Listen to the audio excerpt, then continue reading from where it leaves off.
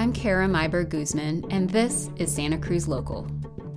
In the past few weeks, a proposal for a mobile needle exchange program in Santa Cruz County has drawn significant opposition from residents, elected officials, and law enforcement.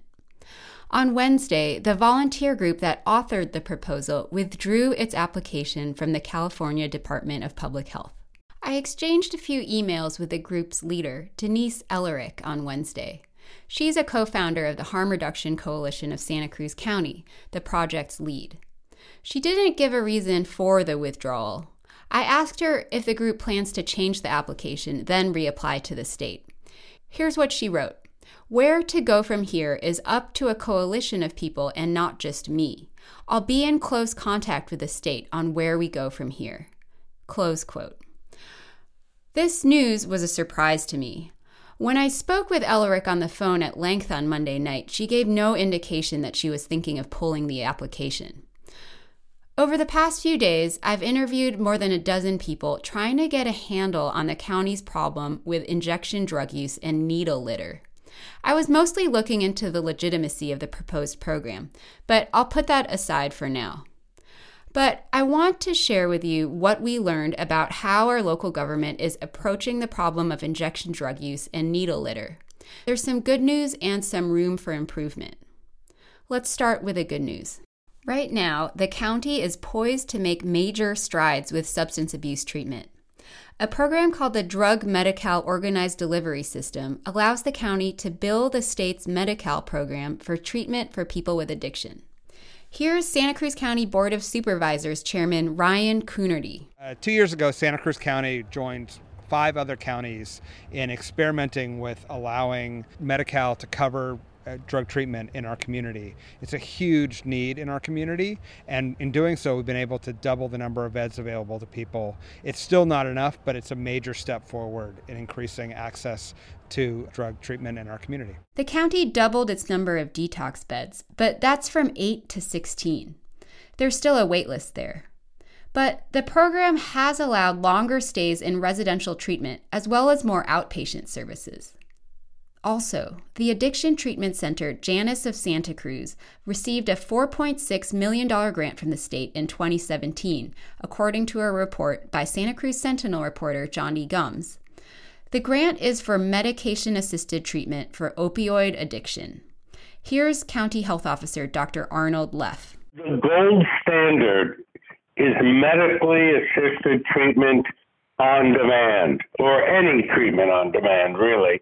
It could even be residential for substance users. Now, the problem has been that there's not been that resource available, so that people sometimes had long waits, or the treatment itself was just not available. We are moving toward and close to getting substance use treatment on demand here in Santa Cruz, so that anybody who is ready for treatment can get it right away and is not put on some waiting list so they relapse while we're waiting. The trick in substance abuse treatment is treatment on demand.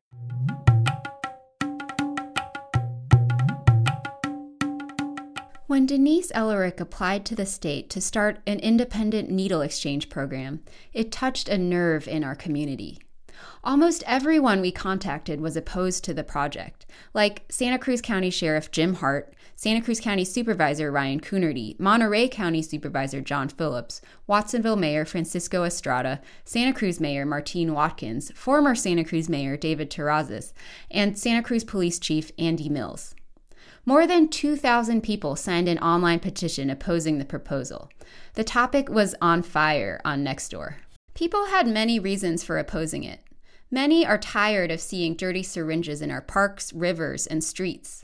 Others said an independent volunteer-run program would not be well-equipped to connect drug users with treatment, and it wouldn't have enough oversight. So why did Ellerick, a dental hygienist from Aptos, propose a new needle program in the first place? The first thing you should know is that the County Health Department already has a needle exchange program.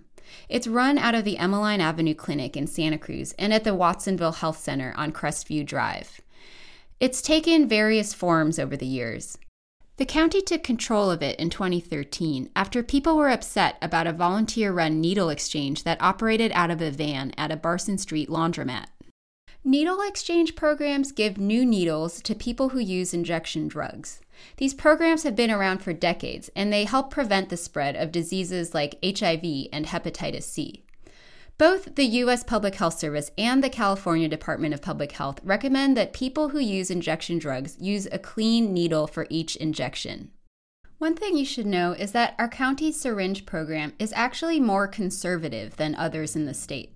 It has a 1-for-1 policy, which means that a client can get one new needle for every used needle that he or she brings in.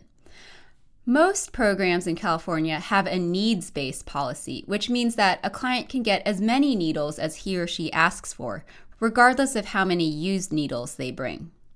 The California Department of Public Health actually recommends a needs-based policy because scientific studies have proven that it cuts the number of dirty injections and rates of needle sharing.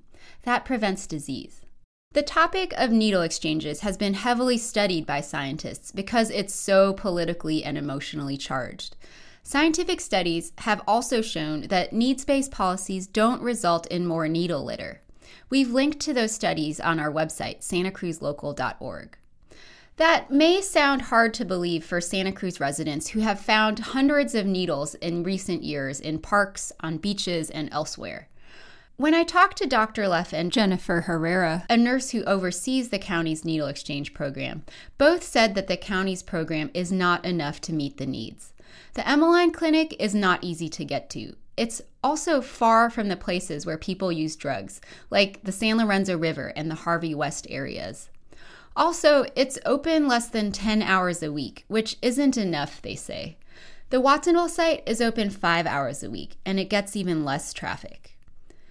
The county's needle exchange program sends about 1 million new needles into the community each year. But the county's program is only reaching a fraction of the people who use injection drugs in the area, according to Leff and Herrera. That's why Denise Ellerick and the Harm Reduction Coalition of Santa Cruz County have taken it upon themselves to start their own needle exchange. Besides the proposal, which would have brought needle exchange to Harvey West, Felton, Pajaro, and Watsonville, Ellerick and others have already been handing out needles. Over the past year, on Sundays before a holiday, when the Emmeline Clinic is closed, Ellerick and others have been handing out needles in Harvey West. And for 5 months when the Ross Camp was open, Ellerick and others would hand out needles there once or twice a week. They would interview the drug users. What it is they need, what do they want, what works, what doesn't work, what are the barriers to accessing the Emmeline or the Watsonville campuses, real or perceived.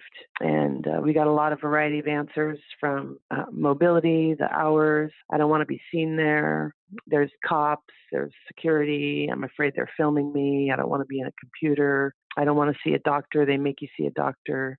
And a lot of what we did was actually just sort of reassuring people that they don't make you do anything there. It's an offer and you're in charge. Since May of last year, Ellerick's group has handed out 122,000 syringes and collected 127,000 syringes, she said.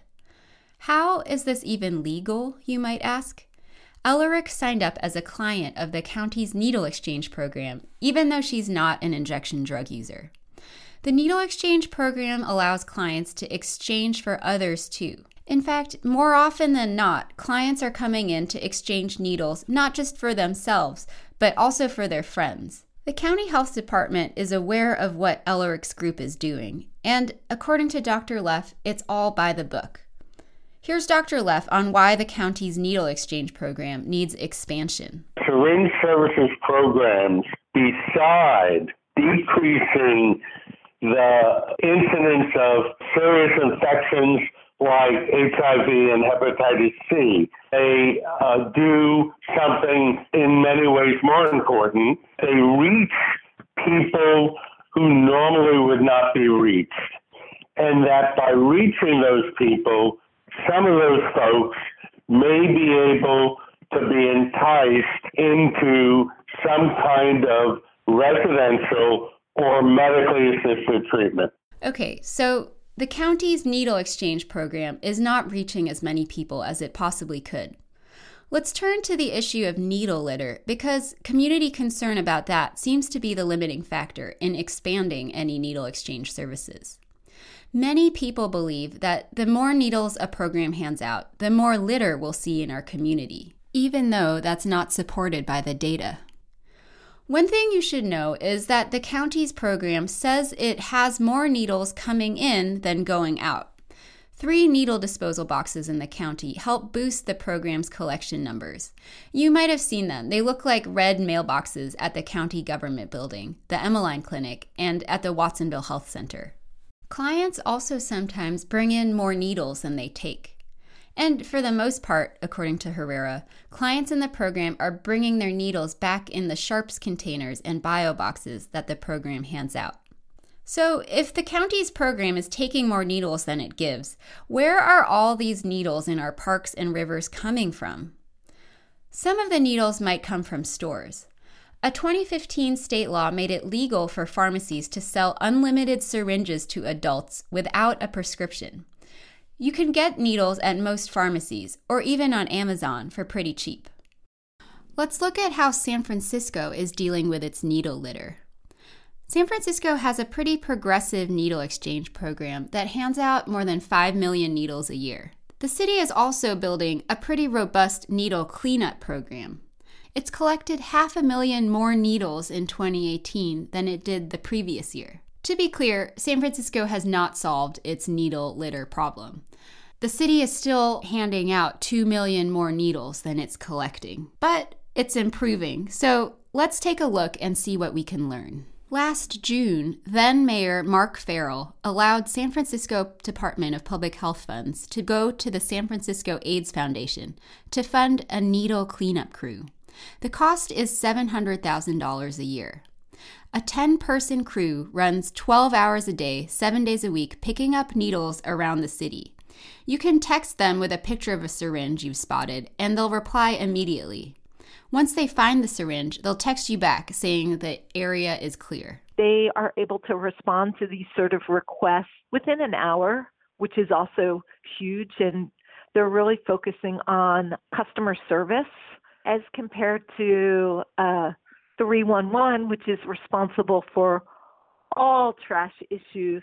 It takes longer for them to respond. You know, their response will be like 24 hours or maybe 48 hours. And when someone's upset about syringes, that just doesn't cut it. When the pickup crew actually go out, if they encounter neighbors, they're having a very nice, polite conversation with people like, hey, thank you so much for calling, and trying to slip in that harm reduction conversation of like, this is really important work because, you know, the syringe programs prevent the spread of HIV and we're here to pick this up. And it's actually very effective.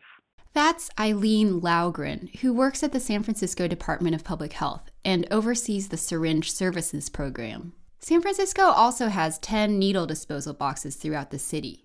They're the size of large mailboxes. San Francisco also has 14 small disposal boxes in the Tenderloin and Soma. Most of those are emptied every other week. There is one location that's emptied weekly for those. So I think that is successful because it provides yet another option for disposal because, you know, people are getting moved around a lot. People don't want to carry their syringes with them. As I mentioned, Santa Cruz County has 3 needle disposal boxes, all on county property. The county has offered the city of Santa Cruz free needle disposal boxes several times, but so far the city council has denied the offer. The city has not wanted to be accountable for collecting needles and managing the disposal boxes.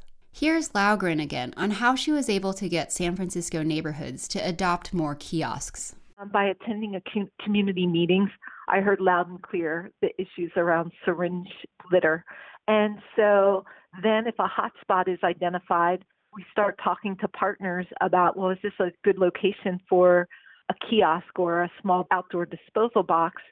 And if it shows that it's a hotspot, whether 311 data, the next step is to talk to the community that uses drugs. If there was a kiosk here, would you use it? and get that input, and then starting to work with the larger community of business owners and other stakeholders and politicians of like, this is the proposal. We'd like to pilot a kiosk or a box here, and it has been really successful. It's a slow approach that relies on asking both the neighborhoods and the drug users whether a kiosk would work there. Laugren said that when she talked with drug users, many said they would use the disposal boxes if they were available.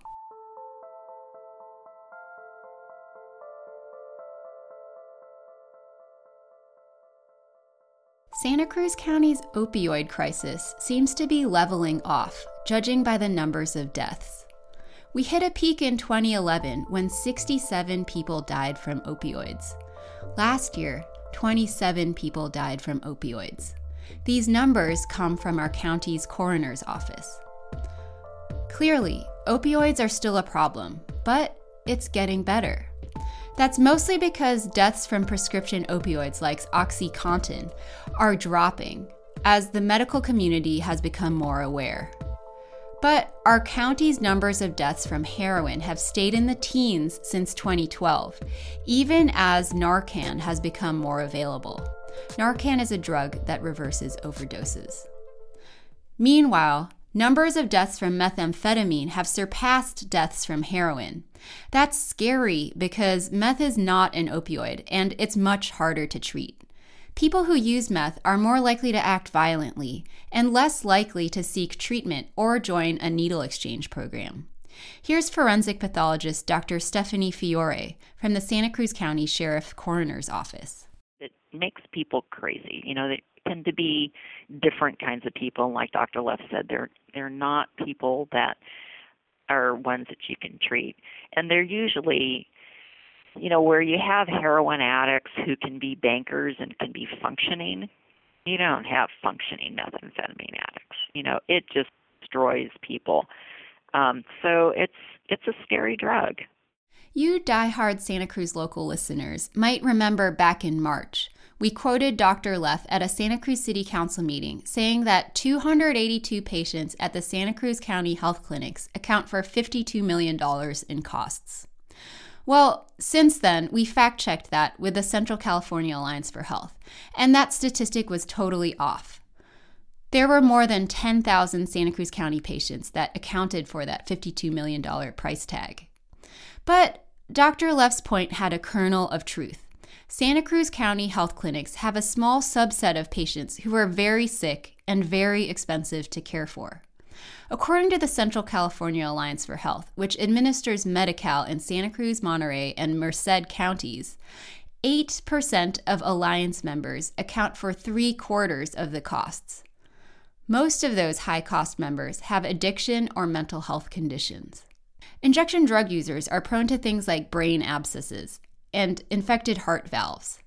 Those require difficult, expensive surgeries at Dominican Hospital or sometimes Stanford Hospital or UCSF, says Dr. Leff. Injection drug users are also prone to sepsis, an extreme reaction to infection that can require 6 weeks in the hospital to treat, Dr. Leff says. So his point is, it's in the community's interest to get its vulnerable population off injection drugs. The most successful treatment for opioid addiction is medication-assisted treatment. It's a holistic approach that combines counseling and things like group therapy with medicines like methadone, which help reduce cravings and withdrawal symptoms. The idea is to help people taper off opioid use. That $4.6 million grant to Janus that I mentioned earlier, that has brought medication-assisted treatment to clinics all over the county by training doctors how to provide the medications. Now, many more people have access to this treatment than a few years ago. I spoke with Amanda Engeldrum Magana, Janus of Santa Cruz's Director of Medication-Assisted Treatment, on how we could get more people into treatment. She sees two bottlenecks. One is not enough withdrawal management detox beds.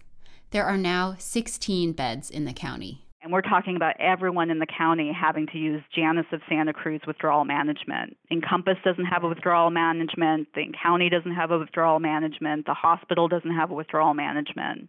So that, to me, is this bottleneck that's very obvious at the get-go.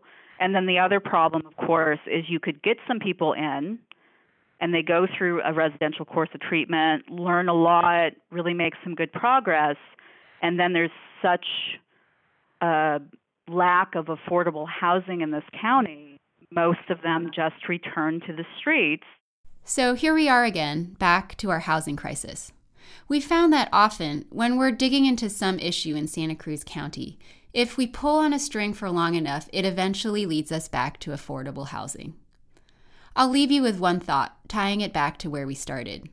Here's Denise Ellerick, the volunteer who's trying to create a mobile needle exchange. People in houses are not taking their syringes and going and dumping them on the river levee or dumping them at a beach. So until we turn the tide and move into some kind of better sheltering or transitional housing, I mean, the real issue is housing or a place to safely use.